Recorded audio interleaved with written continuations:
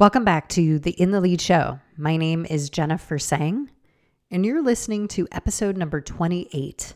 In today's episode, I talk to Jordan Brown, who is a mental health advocate, writer, and entrepreneur. He and I met over Twitter over the last year or so, and I just love Jordan's authenticity, his vulnerability, and his just way of being and how he expresses himself in different communities and how he talks about mental health. He's been writing and building online communities to make mental health more accessible and meaningful since 2016.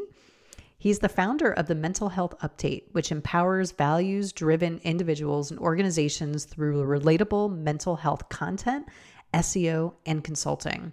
Now, Jordan does a number of different things, but he has been a real advocate for people who want to get to know their mental health more. And he's done a lot of great work. And I'm really excited for this conversation because today we'll be talking about obsession and how obsession might show up in leadership and how obsession might actually be a powerful tool in leadership. But just like everything else, there's a balance. And I think it's about how do you develop that mindfulness to use obsession as a powerful skill to keep you committed to a project or your team or something that's really important to you and becoming obsessed with the process. I often say falling in love with the process is really what gets you the outcomes that you're looking for. It's not necessarily about the outcome itself. It's about falling in love and almost developing that energy of obsession around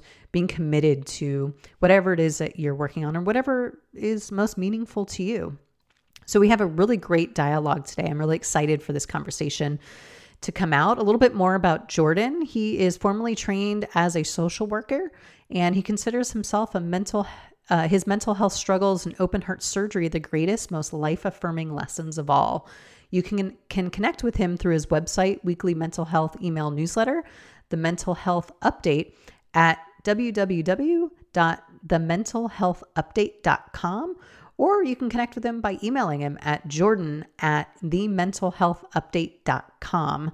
I will make sure to put all of these links in the show notes today so that you can connect with Jordan. You can also find him on LinkedIn, Twitter, all the usual places. So that will be in the show notes. And before we get started, just want to remind everyone that there is an In the Lead Show newsletter that I send out weekly with weekly tips and just my perspectives and thoughts on, what's going on in my life and what I'm observing. And as I'm talking to leaders, what are they kind of talking about? So that goes out every week on Thursday, same time actually as the podcast on Thursday. And yeah, I share different mindfulness tips, sometimes leadership tips. So make sure you go and subscribe to that. You can find that in the show notes. And if you want to leave a comment or rate the show, if you like what you hear, I would love wherever you're listening to this on Apple Podcasts or Spotify or Google, wherever you find or listening to your podcast, please give it a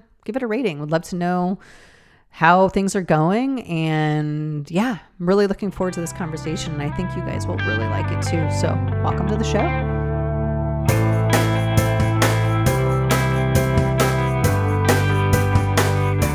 Welcome back to the In the Lead Show. My name is Jennifer Sang, and today I am joined by Jordan Brown, who is a mental health advocate, writer, and entrepreneur.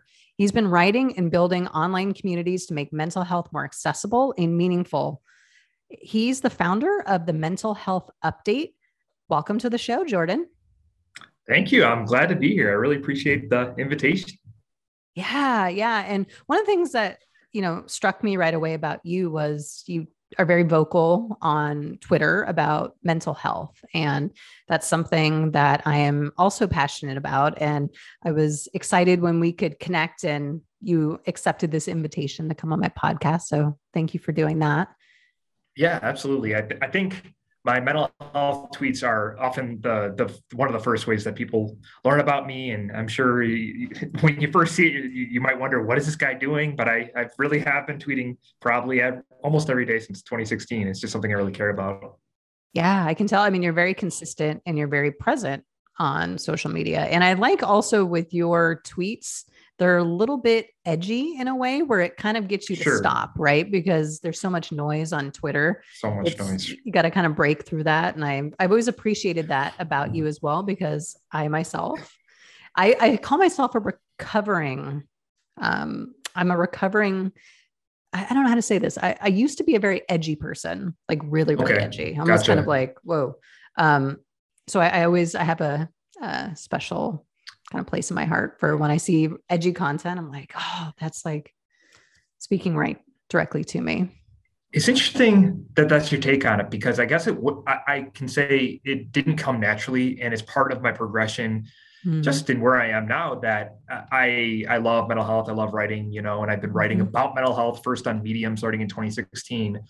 And I learned that it's not enough to just write. You actually kind of need to be a marketer too, which I don't love, but I think you can be an ethical marketer. And that's what I'm trying to be. Yeah. So you do kind of have to have an angle when you're writing, Yeah. whether it's a blog post or an email newsletter or a tweet, you have to have an angle so that it breaks through the noise, like you said. Yeah.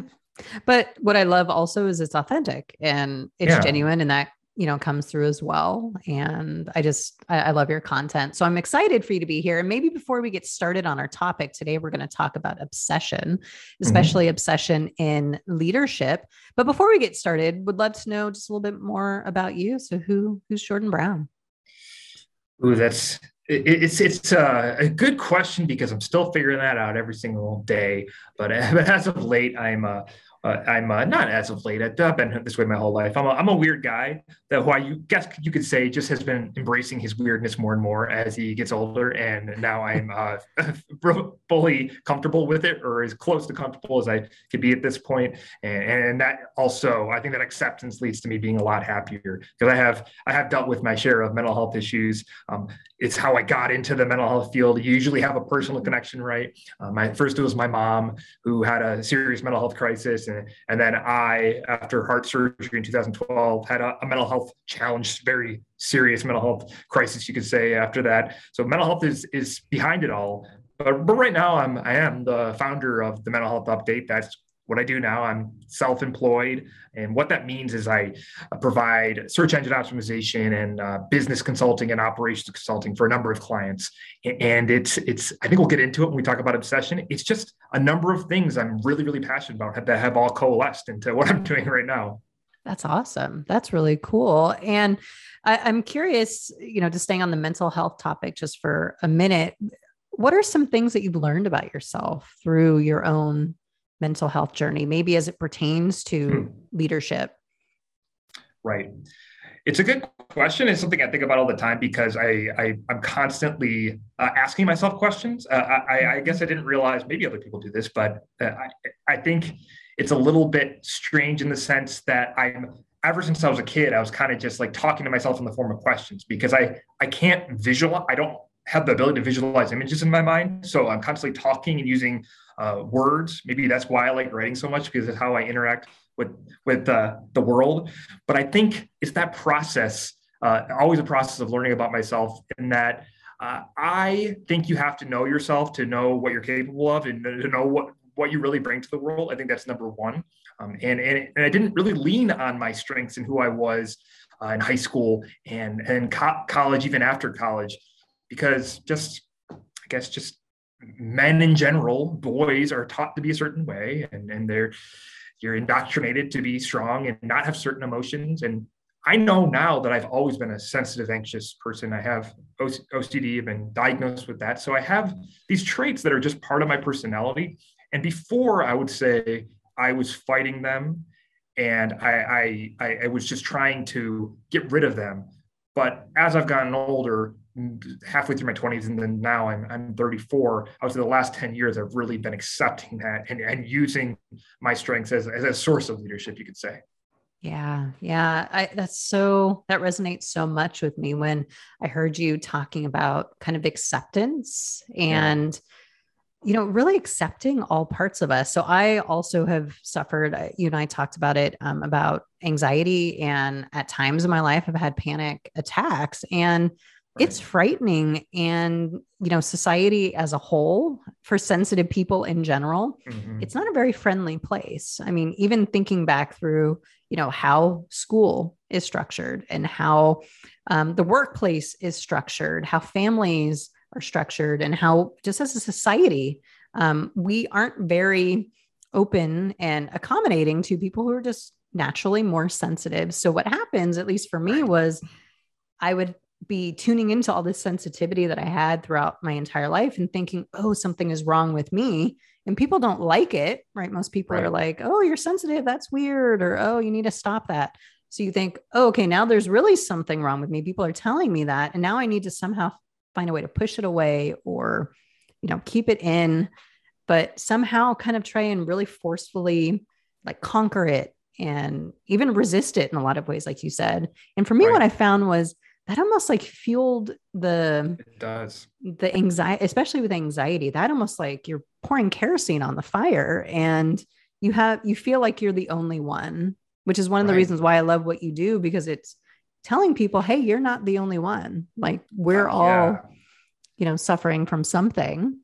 And a lot of us, I yeah, absolutely. And yeah, I want to go off of that because I'm glad you brought that up. I think if all we did were just make it more common to talk about mental health, we would be doing a great service to the world. I'm trained as a social worker, but I'm not working in the mental health field now. But when I was working with clients, simply just letting people know they're not alone, or I dealt with something, or someone in a group, maybe in a group therapy session that I was leading, that trying to get everyone to talk about something and that they've been through, just that like feeling of being known in front of other people is so powerful, and we don't really get that. And I want to address what you were talking about, your sensitivity and anxiety.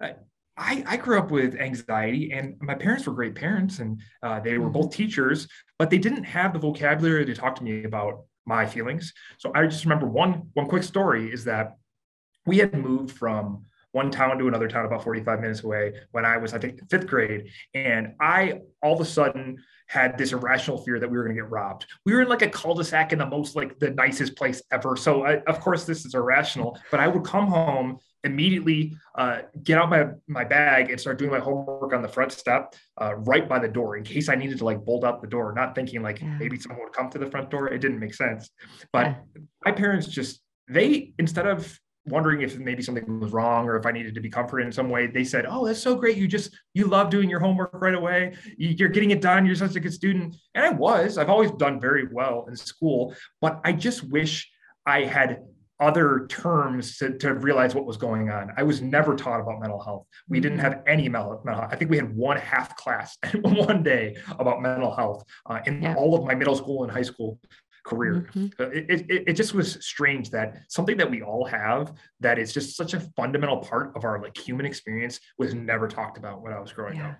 I agree. I mean, same. I mean, I can think of, yeah, maybe one class, one day of one class, maybe addressing or kind of Right. touching on mental health. But other than that, it's like not talked about, or it's in your case, I, heard your parents trying to be supportive, right? And True. oh wow, but you're right. I mean, we're kind of neglecting to really validate what the person is going through, because unless we can say, hey, I can tell you're a little anxious right now, is there something that you need? Or but even Right. just saying those words, right, like in Right. some Even way labeling validates it, them. bringing Yeah. that word anxiety to the forefront, that would have been nice. I didn't Yeah. have those terms to talk about in the first place.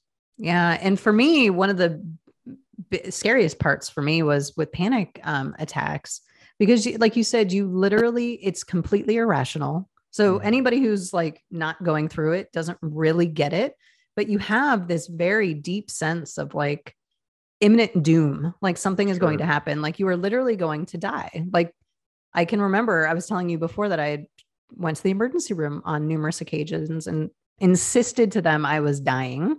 Something was Hmm. wrong with me. And they did all the tests. They did all the, and basically we're just like, well, I think it's mental.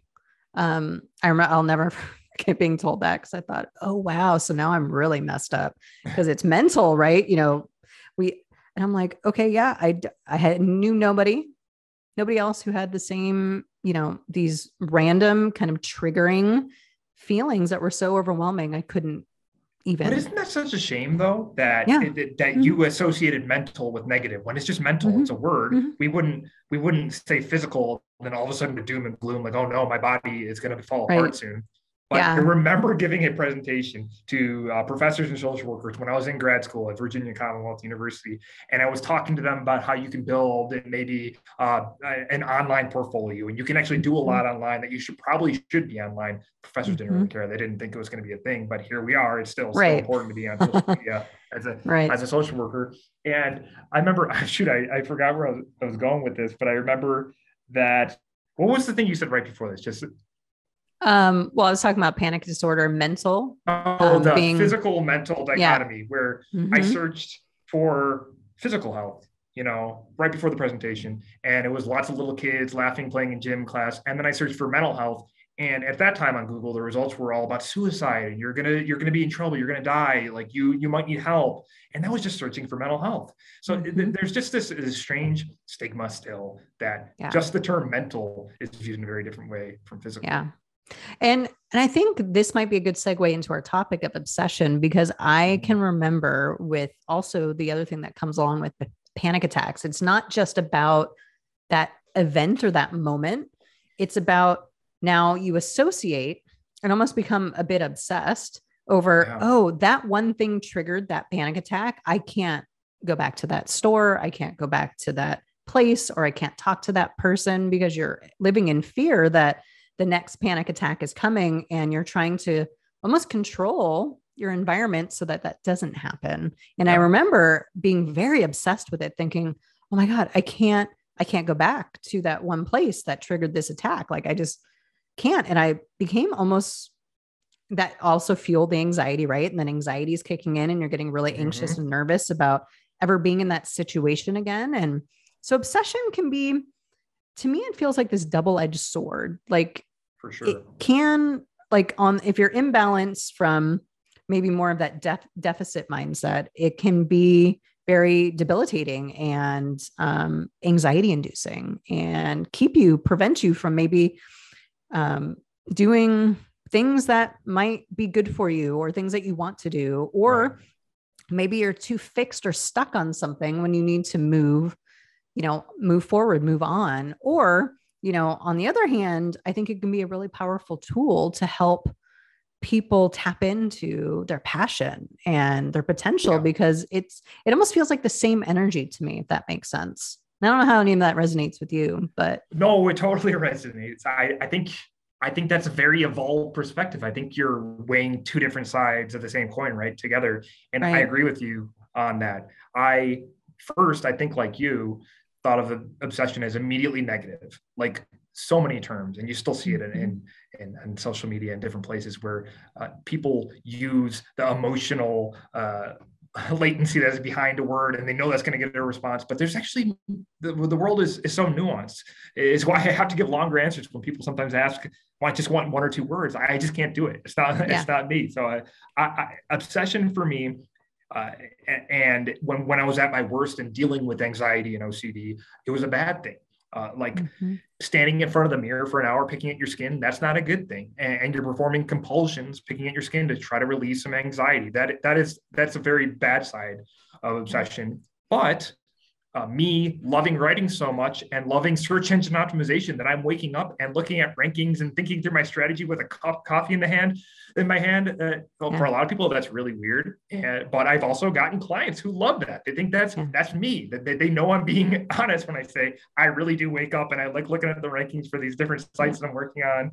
That Yeah. is, I think, a version of a healthy form of obsession. Mm-hmm. Of course, you always have to be asking yourself, am I still able to do my daily activities? Am I functioning on a daily basis? If anything, like even if it were checking SEO rankings, that could be unhealthy too if it's preventing you from doing other things. So you Mm-hmm. constantly have to be asking yourself questions like I'm so want to do, and you have to know yourself. You have to know, is this writing and this working on search engine optimization, is it giving me energy?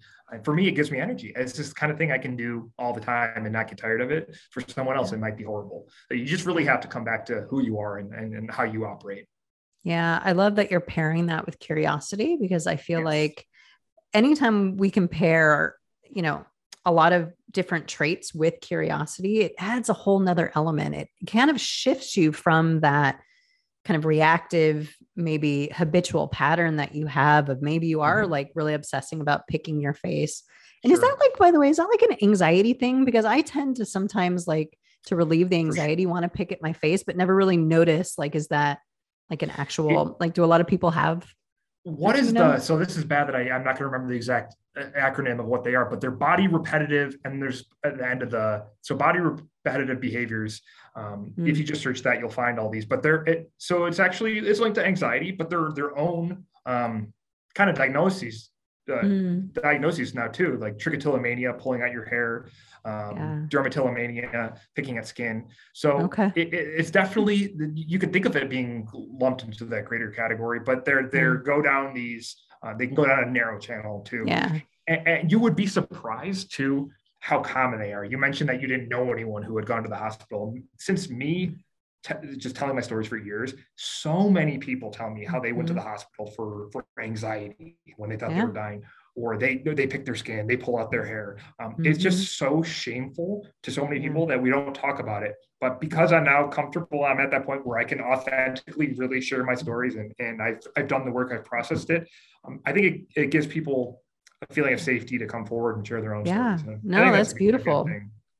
That's beautiful that you can hold that space for people because it is quite a terrifying feeling and a shameful feeling, like you Yeah. said, to feel like, oh, well, there's something wrong with me. And then they say it like, and when they say mental, I feel like whenever I'm, you know, in the presence of a traditional doctor, MD, and when they refer to mental, it's almost like, well, it's kind of that other stuff that, you know, we don't really work with, but, you know, it might be kind of this Yeah. woo woo, like, you know, you might want to get that looked at, but not here, not with me. Right. But Right. it might be Right. mental. We can't deal And with what a that. feeling Yeah. that produces in you to have a doctor, someone you Right. respect, say like, "Oh, I can't even work with Right. you. Someone I trust. I have to go to Like, another kind of scary doctor." That's right. not Oh, that good. even fueled my anxiety. It's like, oh, And I've great. had experiences like that. I've had Mm-hmm. experiences where doctors, whether through their own shortcomings or biases, they didn't want to address what I was dealing with. When I was dealing with major depression and not sleeping for months and months and months, Mm-hmm. I went to the state health clinic. So I was a state employee in Montana. And I remember just going in for something. I think it was to talk about my lack of sleep. But then I saw in the questionnaire, those two questions that say, have you been feeling down for a period of more than 3 months? Have you been, their depression questionnaire, like you check the Right. boxes to see if you're depressed, essentially, the screening questionnaire. And I knew this because I was a mental health advocate at that point, and I had volunteered for NAMI, the National Alliance on Mental Illness. But I get into Mm-hmm. this doctor's office, and I really liked this doctor. I had known him for about a year, and he did not even address those questions. He kind of danced around them, and he said, because I was so high achieving, he said, I'll just give you sleeping medicine, and you're just probably a little stressed out. And I was in the awkward position of trying to fight back, saying like, no, I think something's wrong. Like, I think I'm depressed. And he just gave me all this medication that actually made it a lot worse. There was Okay. one like autism med that I don't know why he gave me that led to suicidal ideation, made it so much worse. Wow. It was a bad time, and it's just one of many Yeah. experiences where I think if that doctor had been a little bit more comfortable talking about mental health, would I have ended up in the position I was in? And I just don't know. It makes me wonder Yeah. though. Yeah, I agree. I mean, I feel like that was my experience too with going in to see a neurologist and just being told, like, oh, you know, we'll give you some Paxil and we'll give you Sure. this other kind of anti-anxiety medication. And I wanted to say, like, no, I feel like there's more going on. Like, it's not necessarily about me, like, being unable to just handle day to day. It was like, I just had this really deep sense of, Right. like, no, there's more to this. And I wish 20 years ago somebody would have just stopped and said, Jen, go seek, a mental health professional, go talk to somebody. You're not alone, right? And it's Yeah. okay. It's not scary. It's not something you need to be afraid of. So I'm really glad that you and I both get to, Same. I advocate and others out there in the space because the more we can talk about it, the more we can normalize it. great. And And you and I both are yeah. I definitely thriving think you're a today. kindred spirit. I think Yeah. that's why I connected with you on Twitter, because I see that you really care about this, and it's why I can tweet every day and that it doesn't feel like work, because I remember how much pain I was in. Like Yeah. depression is by far the worst thing I've ever been through. Like wanting to end your life. I can't imagine anything worse than that. And I wish someone had just been able to talk to me about it and say, "Hey, go get some help," instead of me, calling my parents crying, wondering what's going on. I remember telling my mom that like I don't know how to describe this, but it feels like there's something broken in my brain, like something got turned down, like the volume got turned down in my brain, and like I'm Mm. just not functioning. Nothing Yeah. seems like I look at people on the street and I see someone laugh and I think, how could anything ever be funny? And that's Mm. just when like you're disconnected from reality. And that's Yeah. depression. That is a total disconnect from reality, from the world, from others. And I was struggling. And to get back to what we were saying, I just wish that more people felt comfortable, because after the fact, after I took myself to a hospital because I wasn't getting the care I needed, people said, "Oh, I could tell something was wrong. I thought I should say something." But I always encourage people now on podcasts, if I'm working with them, say something. Like, you're not Yeah. going to offend someone. You're a human Hmm. being. You can connect with them. They've Yeah. likely shared some kind of emotion that you Hmm. will be bringing up in the conversation. So please just say something. And Yeah. I give that advice over and over. Yeah. And no, I love that. And I think it's true and it's very powerful. And just to say you're not alone Yeah. is a very healing conversation to have with somebody, because I feel like for so many of us who are suffering from depression, anxiety, panic, whatever, like we feel very alone and isolated Yeah. because it is very taboo in our culture, especially to kind of brush that under the rug and not really address it, maybe because it makes people feel uncomfortable. And I hope Mm-hmm. that by having more conversations, we can help people feel more comfortable with talking about mental health, and it's not some scary, thing that some boogeyman that's going to monster is going to jump out of the closet, but it's everyday people who are really suffering. And when you're mentioning earlier about sometimes people just need someone there to say you're not Yeah. alone, I feel like a lot of times in my coaching practice, I feel like a lot of times also people just need a way to get it out. What Yeah. I feel like I didn't have also growing up was a way to get it out, like just to talk, just to process out everything that's kind of happening, good, bad, all the whole spectrum. Like just be able to talk about it and just be able to say it out loud to somebody and have them hear you and just say, "Yeah, I hear you. It's okay. Mm-hmm. I know what you're going through," or "Wow, I can totally empathize with you. That must be really hard." Just having that space in and of itself is such a healing space that I Of wish course. Yeah. more of us could hold. And what I try to push leaders, especially people in Yeah. leadership positions who are leading organizations, you need to be that person a lot of times to help hold that space. And really, it takes courage and it takes a lot of self management and your own kind of internal, how you regulate yourself to be able to sit in that presence and be very Yeah. present and just let Yeah. people just help process. That's what it always feels like to me. Absolutely. I think it's a superpower what you described. And I'm so Yeah. glad that that's how you are and you are with other people, because we don't see it enough. And if you look at the people who get attention online or on TV Yeah. media, and I don't want to get political here, but it's the Trumps of the world. It's those big Mm-hmm. braggadocious leaders who are so Mm-hmm. confident it doesn't matter. They're never going to be wrong. They're just going to keep saying stuff and keep winning. And Yep. that's not how life works. If you think No. about, and I don't know why I'm going here with this, but if you think about like how we evolved like the tens of thousands of years ago, just sitting on the savannah with our ancestors, there was like Mm-hmm. that common human connection, and that's what we need. And we don't often get that in our current system. It is our families get smaller. We're very individualistic, especially in the United States, Yeah. and it's a big disservice to human beings, because we need connection. Like I Yeah. love doing podcasts like this or connecting with people who are like-minded, and because I am a sensitive person and maybe I need a little more like meaningful connection than most, but I think deep down we all need connection, period, even if it's not to the extreme levels like I need.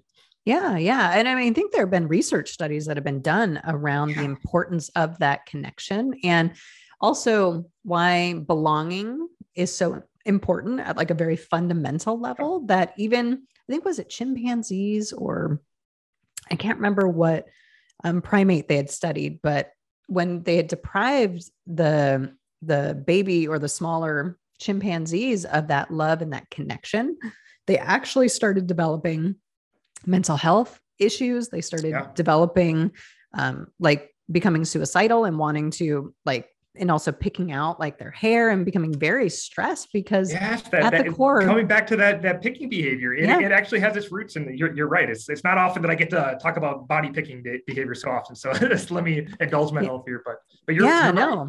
It's rooted in our biology. It's rooted in our biology. And I think I believe at the core, that is what everybody is seeking. Like when you peel back all the layers, that is what we are all seeking. And even in mental health, like what we were, at least what I know I was seeking when I was a younger person, was for somebody to come out and say, you belong here. It's okay. Even though we may not go through what you're going through, it's normal and it's okay. And you still belong in this tribe or this, community. I said the word tribe. I'm glad you said that. It was making me think of this. I think what you're talking about is, and I don't want to misuse the word or I'll bring up any other feelings of people, but it is very tribal. I think a sense of belonging that why do people love things like sports and going to sporting events and just why do men get so into that? Because it's one of the only socially acceptable ways that they can like be with their buddies and hug each other and get that kind of human connection and playing sports too, that you can't get otherwise, because it's not cool to be really close with a guy. And like, it's funny because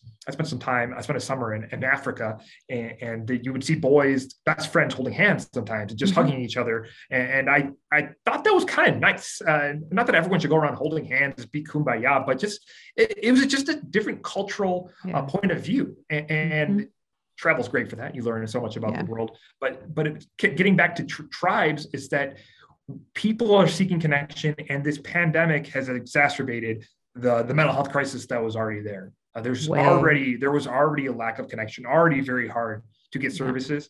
And now you just say, okay, stay home, and maybe you won't work, or maybe you will go to school, maybe you won't. Like, that is just disrupting everyone's daily routines. Yep. And, when you were touching on sports, it made me think back to our topic too, around obsession. I played basketball in high school and college. And I remember that you almost have to have this obsessive mindset in the sense of consistency, dedication, connectedness with your team, right? No team is good if they aren't all, beating to the same drum, have a really great connection. I remember there was one team that I was on where there was a lot of conflict, and we were a really great team until that conflict happened. Then it completely disintegrated everything. And we weren't winning. It was extremely difficult. So really being mindful of that and almost being obsessed in the way where it's like, you're just putting a lot of your attention and awareness on it, whatever it is that you're doing, I think is a really important skill set, and helps to build, for me, I look at it like building resilience and giving you that deeper perspective and awareness, especially as a leader. I mean, I see that as such an important skill set.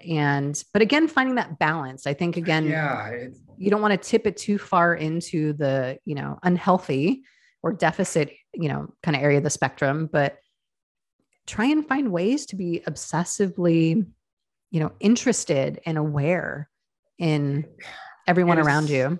And it's so tough. And it's why in my writing, a lot of my blog posts on my emails, I'll have the caveat, but hey, you got to figure out what works for you. So maybe these 5 steps will work, but maybe you're going to have to tailor them, because you're right. I think obsession is such an interesting concept.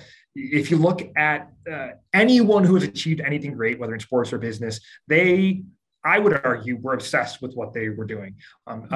And you especially see, just in my circles online, like a lot of Silicon Valley types, tech entrepreneurs, tech bros, people are called disparagingly, who will just fawn over certain leaders, or like Gary Vee, which I think that hustle culture is not healthy. Cancel that.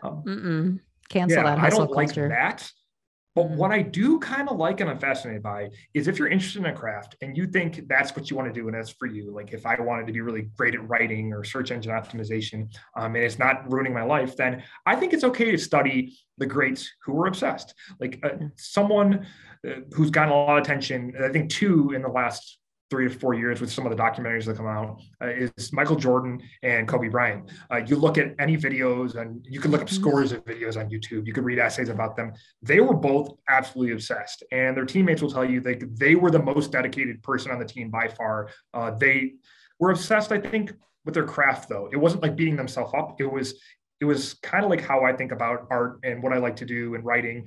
I want to get better at that. I want to be competitive with myself, not looking at some other influencer on Twitter and think like, oh, I wish I had that. It's not that what I'm talking about. It's like almost like an artistic, like kind of becoming, like you're becoming a greater version of yourself, that kind of obsession. And I think that is actually kind of healthy. It kind of moves people forward. It's where a lot of innovation comes from, those obsessive tinkerers, you know? So you just got to constantly come back to yourself and understand yourself better to see if it's right for you or not.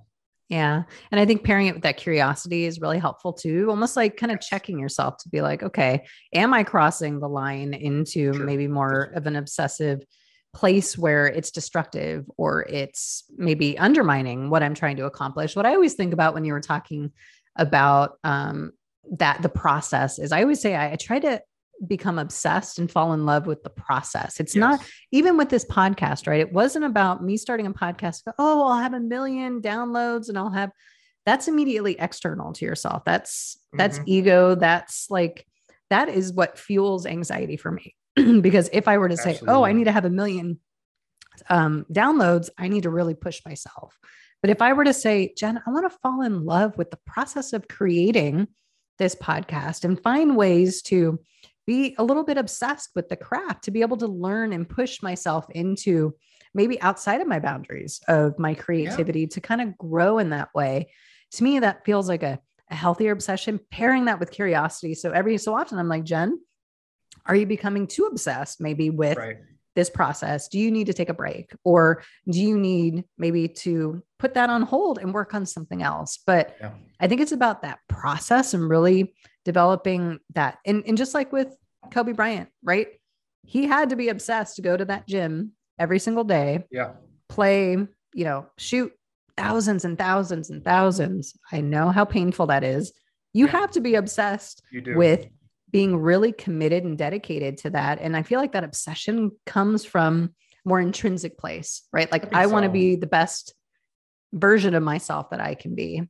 Yeah. Does that make sense? It totally does. I think it's more like a calling, what you're talking about, when you almost, in whatever you believe, whether it's religious, spiritual, whatever your inclinations are, I think that can mean different things to different people. But for someone like a Kobe Bryant or Michael Jordan, I think they felt, of course, they were the requisite height. They were tall enough to play basketball. Sure.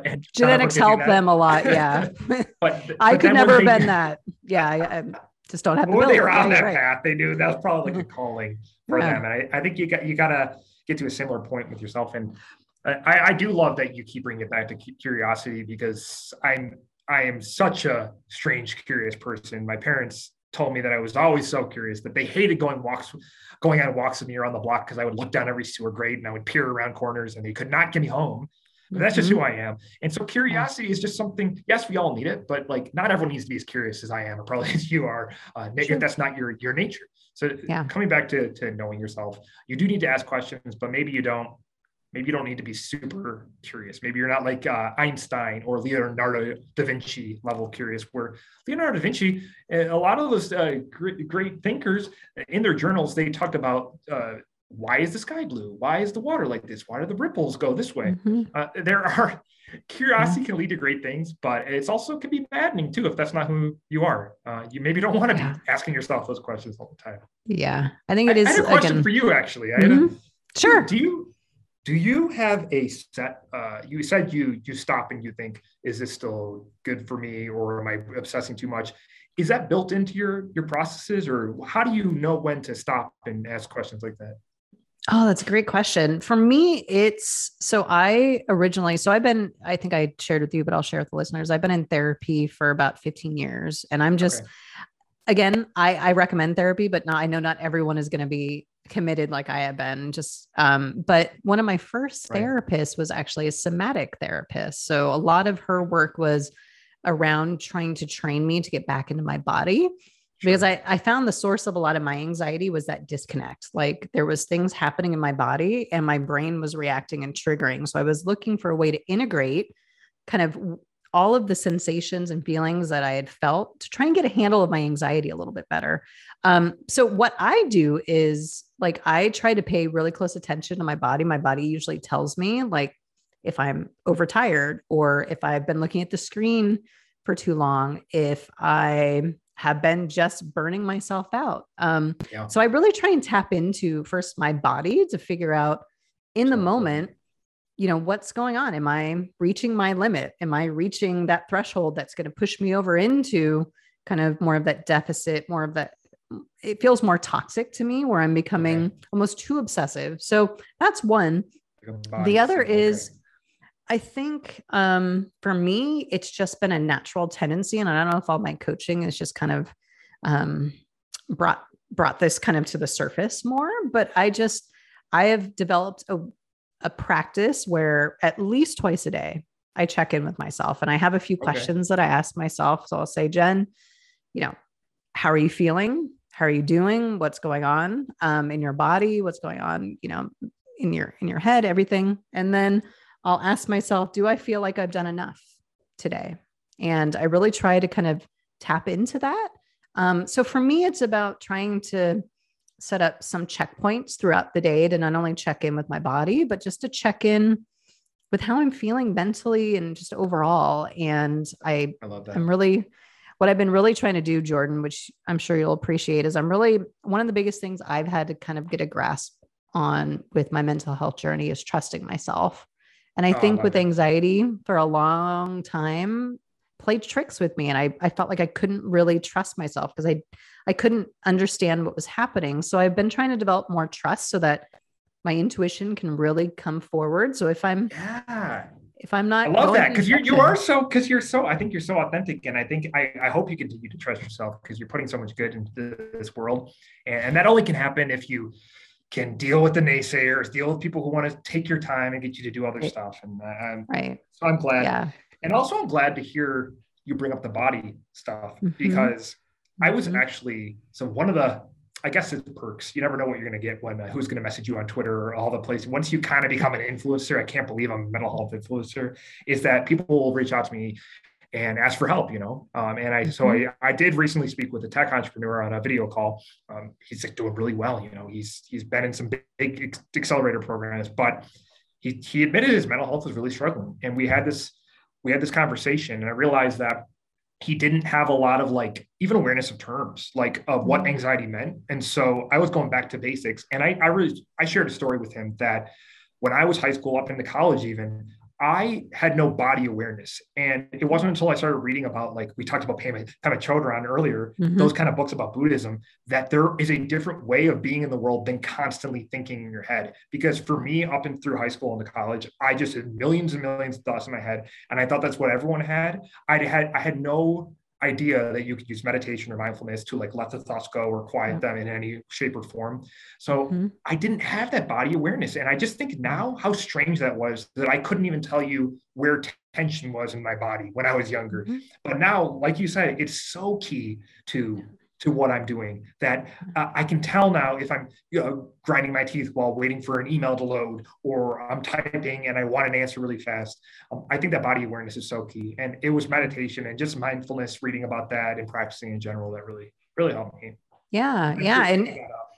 and you'll know that I'm sure if you've read about Michael Jordan or Kobe Bryant or LeBron James, any of the greats who have written about how ritualistic they are, a lot of them Sure. do meditate. A lot of them do have their rituals that they do before a game that helps them kind of get into the zone and to kind of relax and get really present with their bodies, with their minds, their everything.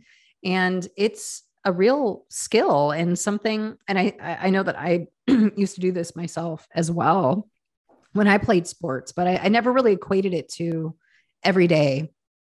Like, can I incorporate those skills and that like Mm-hmm. mindset into everything that I do? And I found for me, it's all I always say it's the small tweaks. Like, I'm interested in knowing almost minute by minute, hour by hour, like, how am I doing? Like, checking in just constantly because again, for me, that's the obsession piece is I want to stay on top of how I'm doing and making sure I give myself exactly what I need and not wait until again, I'm in that kind of burnout zone or that deficit zone where I'm like, oh my gosh, I need to just like fall and like lay here. Like I want to be just being really mindful of how I'm doing, using curiosity to kind of help me get kind of a better, deeper sense of that. And then just really adjusting as I go. I mean, that's really and I think a lot of great athletes do that as well, certain variations of that. And it sounds like that really works for you. And I'll just share some warning sign from kind of for me when I was first really getting into productivity and like personal development, probably 2013, 2014, I learned about the getting things done system and David Allen and it changed my life in many ways. It was great. It got me down this productivity path. But I also realized I was spending hours setting up my inbox and not actually fielding any emails or doing any work, that I was worrying so much about the system itself, and I was just losing the forest for the trees. I couldn't see the difference at all. And so now I know years later that I need simple systems that work for me. I don't need to get carried away with all these different tags and all these different, do I have energy level 3 or energy level 4 for this task? It doesn't really matter. Just do the work, Jordan. Like it doesn't matter. So I see that a lot. And some people I've consulted, even friends I've worked with, I see them trying to follow a system when it's like, you probably don't need to have a 25-step system if you're just trying to get through 3 emails, like it doesn't really fit what you're trying to do. So the fit has to be there. And that's just something I've noticed about myself. Like when my obsession was got me carried away and I really didn't do it in the right way.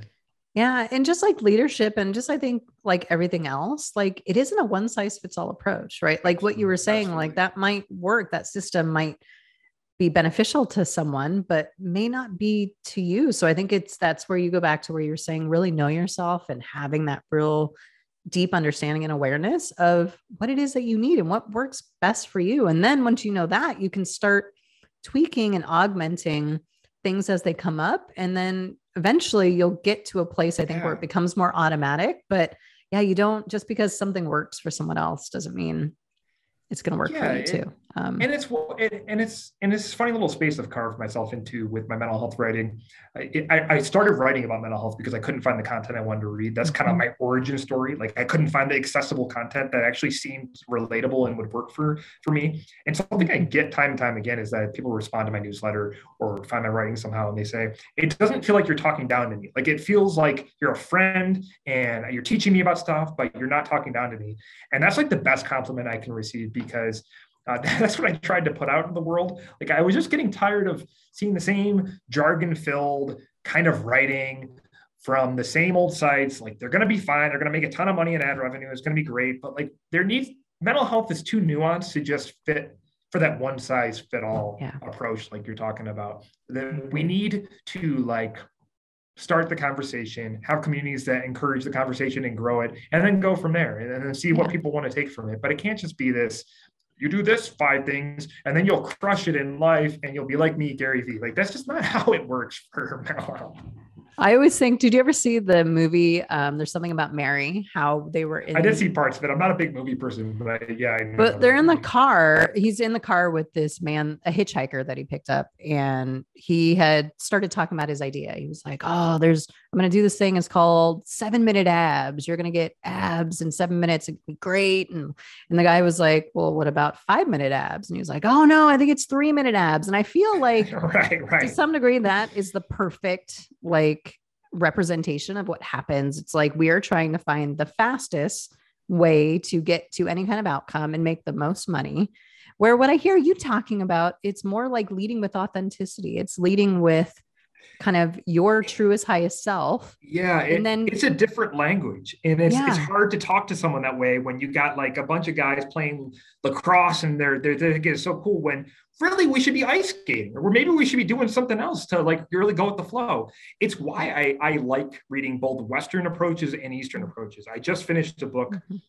It's funny. I just finished a book called Think on These Things by Krishnamurti. I think his first name is Jiddu Krishnamurti, but everyone was known by everyone knew him as Krishnamurti. And I think he was like this philosopher, deep thinker type that set up in Ojai, California, I believe, for a while in the 60s, 70s. Right. And his whole thing was just like, what is true for you? Like you experience it for yourself. Like, why are you asking me all these silly questions? Like, what do you think of it first? And kind Mhm. of turning it back on the questioner. And I just think that book, Think on These Things. I read so many books, but I finished this one Mhm. recently, and this stuck with me. It's rare that I have a book that it just like feels new and fresh. And I think it's like that's how the feeling you get when you're coming across wisdom. It's just like, oh, that of course it's that way. Of course, like it's just true for you. You just know, and when you Right. read it, and maybe not everyone relate, but that's what I feel. And he blended that Eastern and Western mindset so Yeah. well. I'm with you. I definitely tend to be more drawn to kind of that kind of blended approach of a Yeah, lot of the things that I really wish as a Western culture we embraced a lot more of these things. And I think, as you were talking about the pandemic and how it's kind of exacerbated a lot of what was already there, is that, right. yeah, a lot of these things that I hear more in corporations, people talking about things like mindfulness and, awareness and things like that. I just feel like there's so much more we need to be doing to try and blend some of the great philosophies of kind of Eastern kind of ways of being and ways of thinking Yeah, into, how we approach leadership. And I think that, the pandemic again was a great, great place to start to say, okay, let's start. The old way of doing things will not work. People are still trying. They're still out there trying to do the old ways, get your butt in the yeah. office and let's be there for 9 hours a day. Like that is not where we are coming back. And I think people are starting to realize that. So I think there's a great doorway there to opening some different ways of thinking and how we relate to one Mm-hmm. another, how we lead, how we interact and just connect with people. There's so Right. much opportunity there to bring some of these other influences in that maybe you normally wouldn't have thought about before. And I think you said ways of thinking. I think it's also different ways of being, if you really Mm-hmm. think about it. Because Yeah. yes, I hear lots of people who are in big companies or tech companies talking about how the word is mindfulness and even Yeah. maybe a mindfulness program is being thrown around, but it's almost still viewed. It's not even viewed. It is that it's being treated like a band-aid. Yeah. You put a band-aid on it and then it'll go away. It's like Yep. this very symptom obsessed society we lived in. Like if Yeah. we just get rid of that thing, that nasty thing off our skin, then we'll be good. Or Yeah. maybe internally our liver is dying. You Yeah. just you gotta think functionally. You have to think holistically, and we're not very good at that. Yeah. I just think of when I was managing a federal grant through SAMHSA for the Office of Public Instruction in Montana. We had to, one of the things we were trying to do is implement trauma informed practices in school districts. And I just remember everyone, pretty much all school districts said, no, we don't want another program. We don't want to do this. There's a lot of work. And I was trying to say, trauma informed is it's not another program. It's kind of a way of being. Yeah. It's the realization that your students, even your teachers, administrators, have trauma in their lives that they've lived through, and it's going to affect them. And here are different principles and things you can implement. The Mm-hmm. one school district that got it, which I loved it because it was my favorite place, is the Blackfeet Reservation. They totally got it. They're I like, bet. why are you talking to us like mental health is this thing that we do? Like we get mental health. This is just part of who we are. We've been this way for thousands of years. I Yep. thought that was so beautiful that they would say that in Yeah. a meeting. And I'd go Yeah. to like another school district and they're like, no, we don't have time for this. We Yeah. only have this many hours for our teachers in extracurricular activities. And here you get the Blackfeet Reservation where these teachers would come into a meeting. We'd meet for 3 hours. They'd tell me their whole history, go back to the 1940s if it was relevant, and they got it. But Yeah. these Western districts, it was so apparent. There was like, no, Yeah. this is we got to go by the book, and there's not enough time for this. So Yeah. just an No, interesting yeah, example.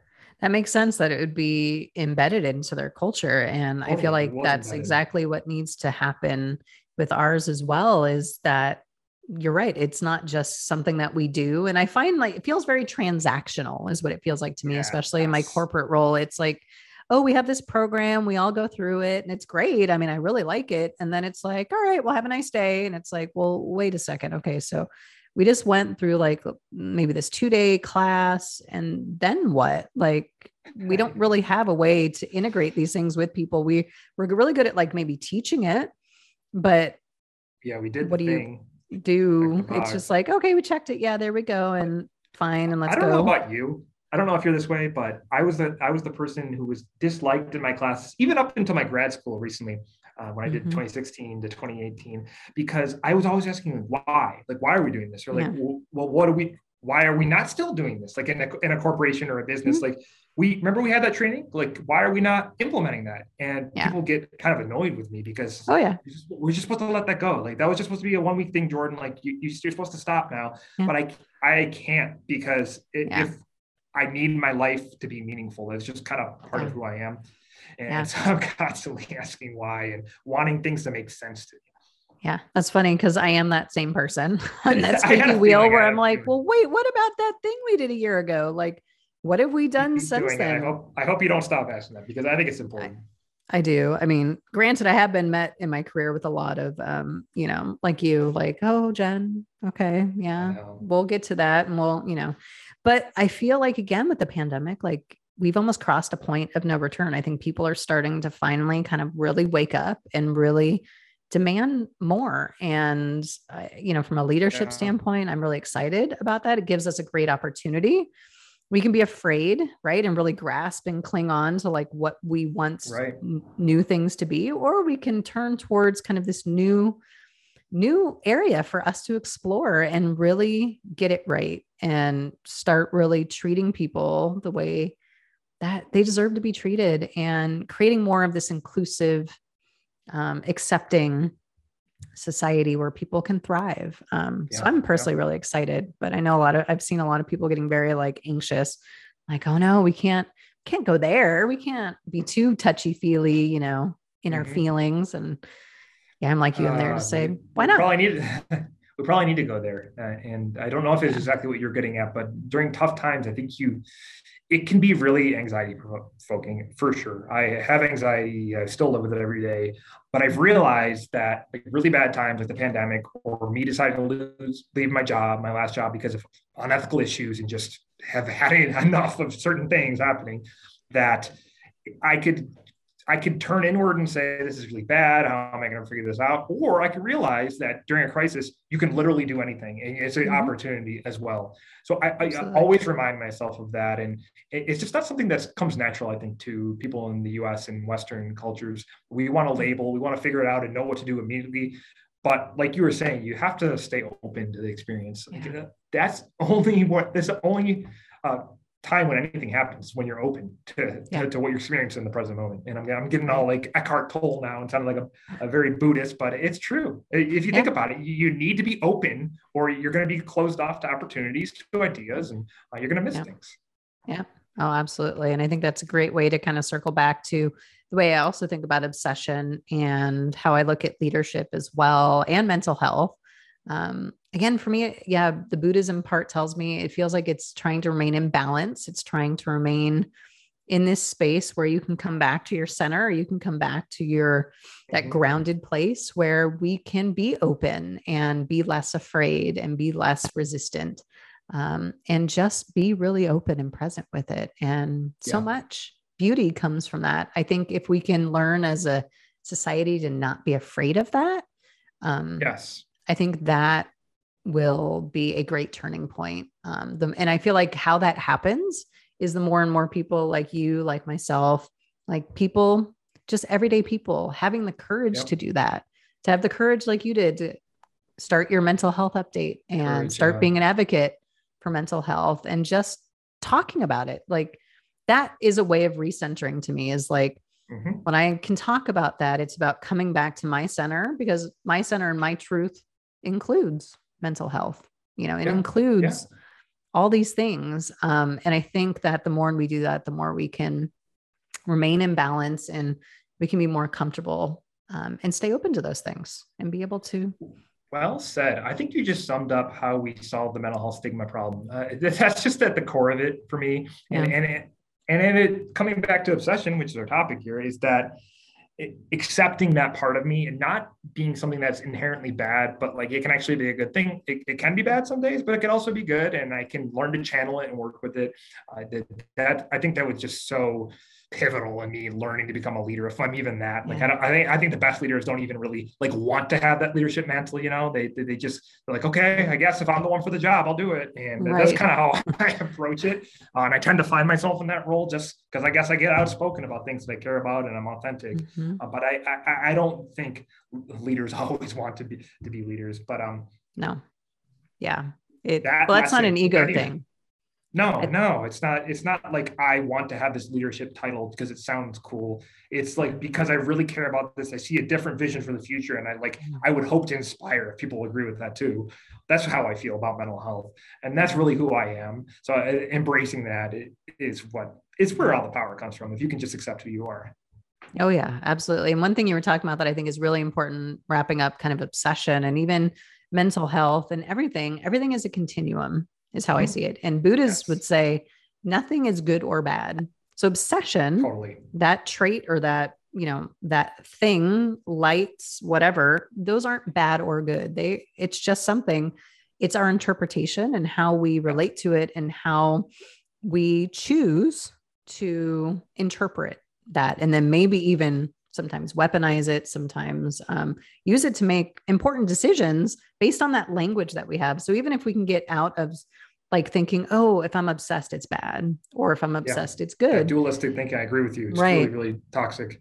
Just be a lot more neutral. And I think just recognizing, okay, how can I harness this energy? I look at it almost like energy. Like I said before, I think it has a lot of the same energy as like passion or, Mhm. when you're in the flow and you're just really connected and really like firing, tap into that. But notice when you start to kind of go too far up that continuum. And if it's starting Mhm. to then turn into, again, depletion, burnout, whatever, things that you don't, again, not good or bad, but just how is it impacting me? And that's why the body for me is always so important, because that's a good sign to me to say, am I good? Like, in the sense of, am I feeling whole? Am I feeling rested? Am I feeling like my senses aren't completely Yeah. overloaded and I'm just anxious? And really tap into that, because that'll be a good sign to go, okay, maybe I'm going too far. Maybe now I just need to take a break and, Mhm. whatever your self-care or whatever you need to do to get back in balance. But I think just that process Mhm. for Right. everybody, especially people in leadership, I've noticed if you can develop that kind of process of just really recognizing and kind of reining yourself in when you need to and having self-care, those are the best leaders, the most Yeah. self-aware leaders. I think so, and it's got to work for you. So learn about the topic, read what interests you, watch a video if you like that. But then I think Yeah. you got to make it real for you. So if you're the kind of person you love notifications on your phone, set a notification to check in with yourself twice a day. I think Mm-hmm. that it doesn't really work well for me. I've tried it, but I think it works well for a lot of people. There are other habits you can build, but it's got to Yeah. come back to who you are and like knowing Mm-hmm. thyself. I always think of that phrase and like the Greek aphorism. What is like in the Temple of Delphi or whatever they say that back in the day, it was written there in the temple, know Yeah. thyself. But I think that is so important because Yeah. like all knowledge probably is, if I think about it, is self knowledge. You're Yeah. always the one experiencing what you're going through. So Yep. you gotta play with these ideas and see what they mean to you. Like that's the Yeah. only way I know to do it. Yeah. Perfect. I love wrapping up the topic on that because, knowing yourself, I think, is at the core of Mhm. all of this work and mental health, obsession, leadership, whatever you want to say. I mean, just know yourself so well Yeah. that you can be more responsive and be more in tune with what you need and to what others need around you. I think is Yeah. so important. Um, yeah, I wanted to shift gears real quick, if you don't mind, into the leading Sure. questions segment where I ask you some fun questions just to get to know you a little bit more. And I'm really curious actually about this first one Yeah, let's because you do it. mentioned a book that you just read recently. But so the first question is, what is your favorite book on your bookshelf? So I think I used my answer because I was thinking of these questions Yeah. and uh, I read so much. Like I think I read 62 books last year. Goodreads told me, and I set a challenge for myself. But that book Wow. that it did stand out for me. That Think on These Things by Krishnamurti. It was a blend of the East and West perspectives, and it was talking about like what is education really like, what is the purpose of education? Is it to go get a job and be in a factory, or is it to like understand yourself and know what is true for you and all this stuff? And I just loved how I guess they were based off talks that he'd given. And then at the end of each chapter, he would answer more questions that people in the audience had. And I just thought it was so honest and so truthful. And it's clearly he had grappled with the ideas.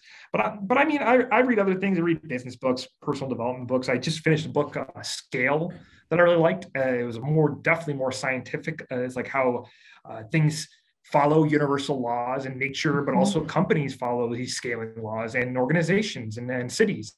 So if you're a deep nerdy thinker like me, like you're gonna like Scale. But I'm reading 6 to 8 books at any given time, and I just flip back and forth. Good for you. That is awesome. I'm gonna have to check out that. Did you say think of those things? Think on these things. It's hard to find, but I think you could probably get it on Amazon, maybe a used copy. I found a used version in a random bookstore in Hamilton, Montana. And it just, books tend to find me at the right moment. I had been thinking actually about this guy. I've been reading about Krishnamurti. And then I said, I got to read it. And it was the exact right moment to read it. Wow. I love it. Well, hopefully I can find it. Sounds like something I'd be interested in. So what is one thing you were most proud of? I think, and it's one that feels right to me that I always come back to, is recovering from open heart surgery and the horrible, horrible aftermath of the mental health issues that happened after the fact. Because I had this surprise heart surgery in 2012, and you think that would be a shock to the system, and it was. But the physical recovery wasn't that bad. What happened after that, and this is not something the Mayo Clinic ever warned me about, which I really think they should have. I've realized now through studying it that it's very common. You can actually have pretty serious mental health issues after major surgeries like that. So I had this surgery to replace my aortic valve, and I'm like a bionic man now. I have this titanium heart valve. And for years after, like, I was having depressive episodes, and it got so bad that I think I went about 5 straight months with barely sleeping. And that will make anyone lose their mind. You have to sleep. And I just wasn't getting the help I needed. I got passed off from a therapist I thought I trusted to someone who was not qualified. I went to that doctor I told you about, who gave me random sleeping pills, never talked to me about depression. And it was just a series of unfortunate events, which led me to, and I was so ashamed at the time, but it's one of the best things I've ever done for myself is I went to the ER with my wife, and I was like crying all the time. I'm crying. And then thankfully they had a bed in the behavioral health unit. And that was such a good turning point. It got me back on my feet and got me sleeping again. And I got a proper diagnosis of OCD. I was actually not being treated for that. And they finally gave me medicine that directly treated the intrusive thoughts that I'd had my whole life. And that actually changed my life. So it's important of diagnosis, it's important of getting proper care. I just was stuck in, rural Montana, where I just didn't have the right kind of resources I needed. And eventually I got through that, and I've become, a mental health advocate. And I was trying to be, as I was well-versed in the system. I was already volunteering at that time when it was going on. But that was brutal. Having major depression was the absolute hardest thing I've ever been through. And I guess I'm proud of that. I'm proud that I made it through that, and I'm still here to help other people get through struggles. That was a really bad time for a number of years. Yeah, I can imagine. And like you said, what a blessing. I mean, looking back now, you can probably see it, that it was really leading you maybe into for sure kind of this new path that I think was always there. What's interesting to me is always like, I feel like the path is always there, but sometimes it's really hard for us to see it until maybe we have a life-changing event that almost forces us. Like, you almost have no other option but to kind of look down and go, oh, okay, totally agree with you. Where I need to be. I don't want to get all mystical on you, but I think about this a lot, and I've become more spiritual as I've gotten older. And I would say that, and not everyone likes to hear this because maybe they're not ready for it, but I think that the bad things that happen to you kind of happen to knock you onto the path that is right for you in life. And it's not like, I'm not saying it in a way to like, you should be less than what you are now. But like, I really, really think I was meant to work in mental health in some way. And I was already kind of going down that path. And I just kept having more and more things happen to me that really kept saying to me, it's like the universe was saying, no, Jordan, like, you're supposed to be doing this. You're supposed to be doing this. And if I think about it, like, I'm always going to end up on this entrepreneurial path, because that's kind of always been my nature.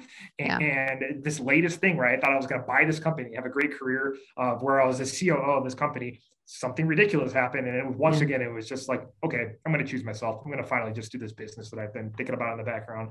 And I should have done it years and years ago. But everything happens in the right order.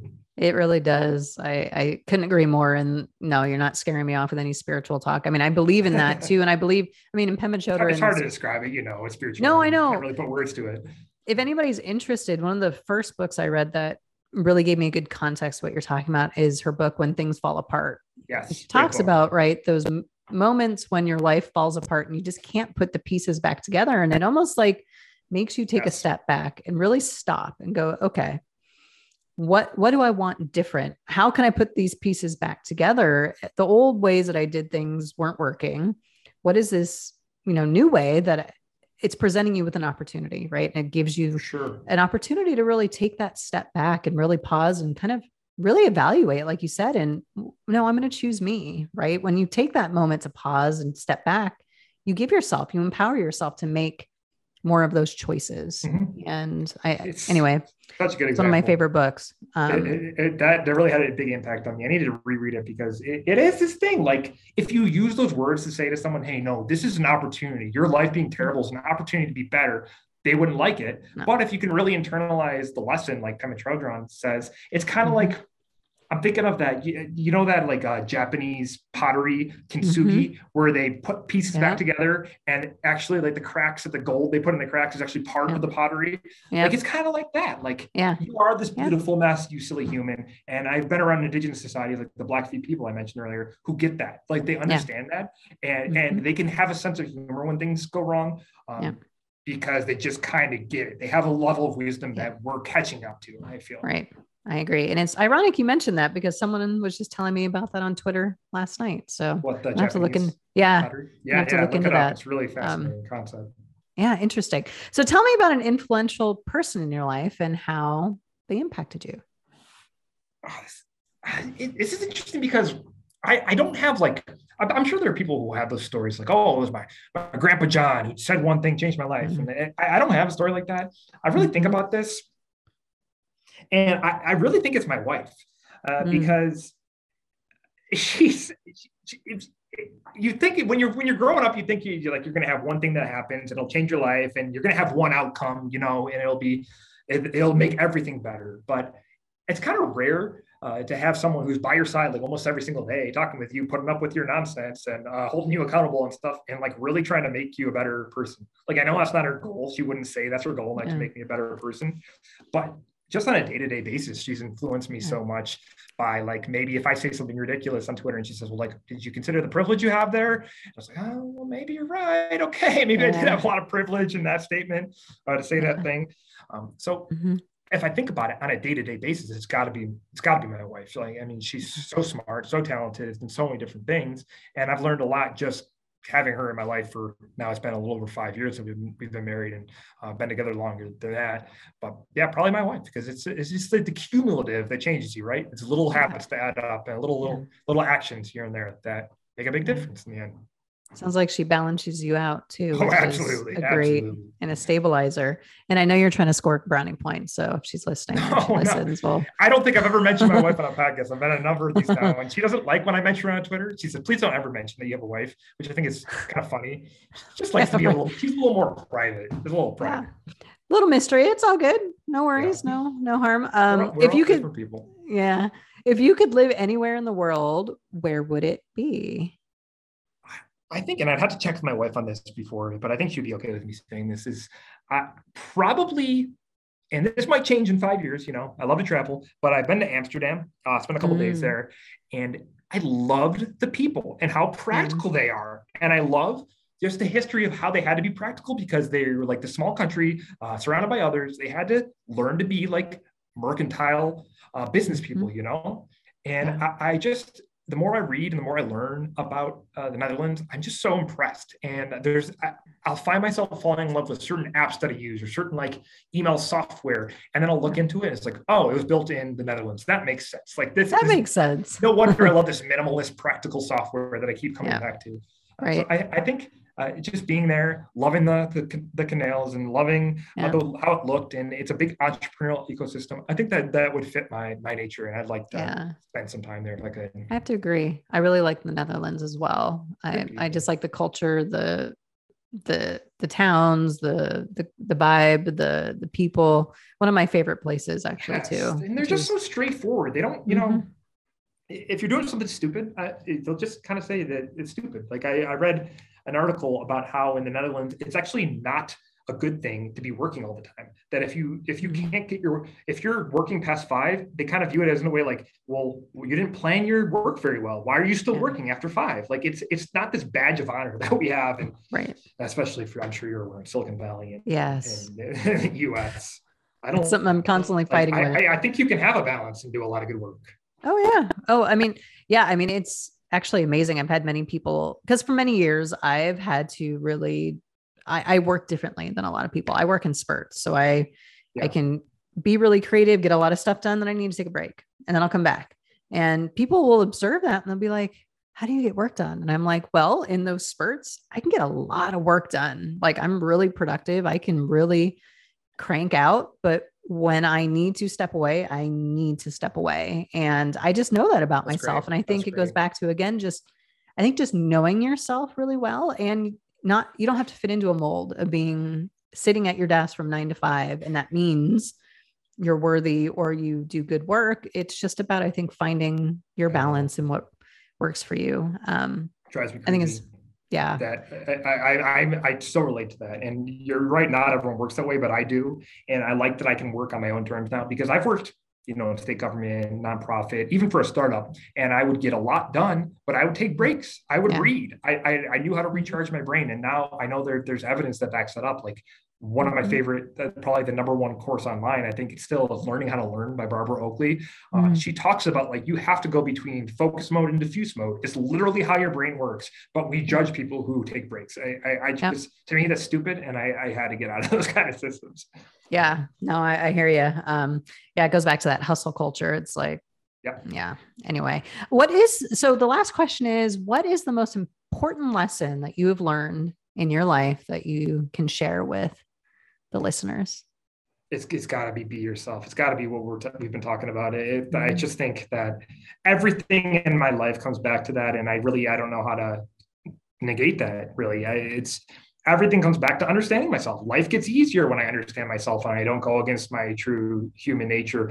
Life is easier when I embrace my obsession and realize that's part of who I am. It's Mm-hmm. just I think if everyone spent some time reflecting on who they are, we'd all be better off. Um, I, One of the things that really kind of breaks my heart is I will write sometimes about in my email newsletter, like knowing yourself, and I'll share an article or wrote about that, and I'll get responses from older people, older women, my readers skew female for whatever reason, maybe because I'm talking about emotional, touchy feely topics Yeah, now. you know. Come on.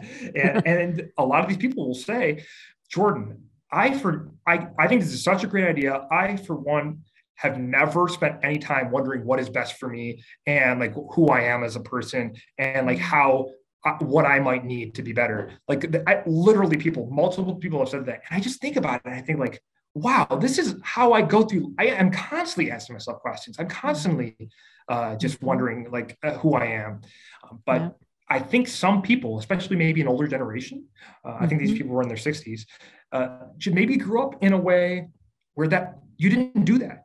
No. You did your job. You didn't talk about your emotions. You just got things done. Yep. And that really is sad to me because it Yeah. blew their minds to think like, oh, that they can go through life this way. So Yeah. I hope if Especially. I leave anything behind, I encourage people to question things and understand themselves a little better. Yeah. Yeah. I think especially for women, Yeah, I think we feel that, um, I can understand that. I was thinking as you were talking, like I can relate to that because I think women are expected to, you take care of the house, you take yeah, care of the kids. Now you're working. Who has time to think about, what do I actually want? Right. It's almost like you have to give out all of your energy to everybody else. You're like the last on the list. So any of my listeners who are, mothers or yeah. parents out there, you also need to take time away. Like it's okay to like say, I need a break and mommy needs to go, or even daddy, whoever needs to go, parent needs to go back into the room maybe for 20 minutes and just lay down and just relax and read whatever it is that you need. Read a book, close your eyes, but really know yourself and understand that when you take care of yourself, you're better for everybody else too. Yeah. And it's not about just constantly doing. The more, like you said, you know yourself, the more you know what you need, you can start being more responsive in those moments. And then Yeah. again, that makes it better for everybody else in their experience with you. Yeah. And I know maybe even that's a privileged thing to say. And I've thought about that too, is Yeah. that not everyone even has the space or the time to get out, go away from their retail job and standing in line to get a COVID test before they go into the retail job. And and this is, my wife has helped educate me on this too, in my social work training, that women, let's be real. I'm in a library right now. It's always the moms bringing their kids into the library. I never see the dads, and it makes me sad. And I think that it's the women still to this day who are expected to do the brunt of the work at home, work a job like you, take care of the kids, do all this stuff. And I try to push back on my wife and say, like, you do so much for other people. You are allowed to find a career you like. You're allowed to do this, because I think it's just internalized in her. Like, she's supposed to just help everyone first. But that upsets me. Women, everyone should have a right to like be able to question for themselves what's true and what they want to do with their life. Absolutely. But I think that's an important lesson and a great way to wrap up our conversation. Just knowing yourself, and really at the core, what I'm hearing too is like accepting yourself. Like, acceptance. And again, it's, for me, it's all parts of self, meaning mental health. If you have anxiety, like there's nothing wrong with you. Like you're not defective. You might just also be like, I talk a lot about highly sensitive. Like I am a highly sensitive person, and I have just had to really embrace that and start talking about it more so that people understand, like, it's okay. Like there's nothing wrong with you. It's just how your body and how you interact with the world, and just find ways to support yourself so that you can thrive and not always feel deprived, or that you're always in burnout. Just figure out ways. And I think the more you know yourself, it's powerful, and it's knowledge is power. And you can then start making congruent decisions that fill your cup and make you feel more whole. Anyway, hope that wasn't like a go on the back of like a fortune cookie or something, but no, that's just how beautiful. I feel. Like, accept that, accept your beauty. That was so good, because I thought that was really good. And I know it made me think. And I know we could probably like, you're the kind of person I could talk to forever here, but I like it. No, I think it's so important. And I just did a tweet thread, I think today, about if you're an empath, or especially a highly sensitive person, like how to protect your energy. And I got a pretty good reception. One of the first like proper tweet threads I did. I don't even really know how threads work, to be honest. And it's more of the marketer's territory than the mental health person than me. But it's so important. And I think everyone can benefit from it. Yeah. Now that you're talking about empaths, I also had to come to the realization that I am an empath as well. I know there's a small percentage I've read of highly sensitive people who are also empaths. And that's a whole other can of worms that I can literally think it'd be a bigger overlap. Well, it is I think it is a huge overlap, because I can literally pick up feelings and even pain of others. I guess kind of like the definition we use, for sure. I'm the same way. I'm a super feeler. I can, it makes me powerful. And like when I was doing group therapy sessions, leading them, or the volunteering for NAMI and facilitating support groups, but it also can be draining, because I'm picking up all everyone's emotions, and it's a blessing and a curse, for sure. Yeah. Well, I am so excited, Jordan. We could have this conversation today. Thank you so much. Where can people find you and the mental health update and everything you're working on? Yeah, you can find the mental health update at thementalhealthupdate.com. I also have a newsletter that I send out every week. It's at newsletter.thementalhealthupdate.com. And if you're into Twitter, because that's really the one social network that I love, I'm a word person, you can find me at JPBrown5. I'm sure if you search that, if you search mental health update, you'll find me. But JPBrown5 on Twitter. I'll be tweeting every day until I die, probably. That's awesome. Well, we're definitely better for it, and your content is great. And thank you again for all the work that you do in advocating for mental health and just all the great content that you put out. So I appreciate you. Thank you. Thank you for this opportunity.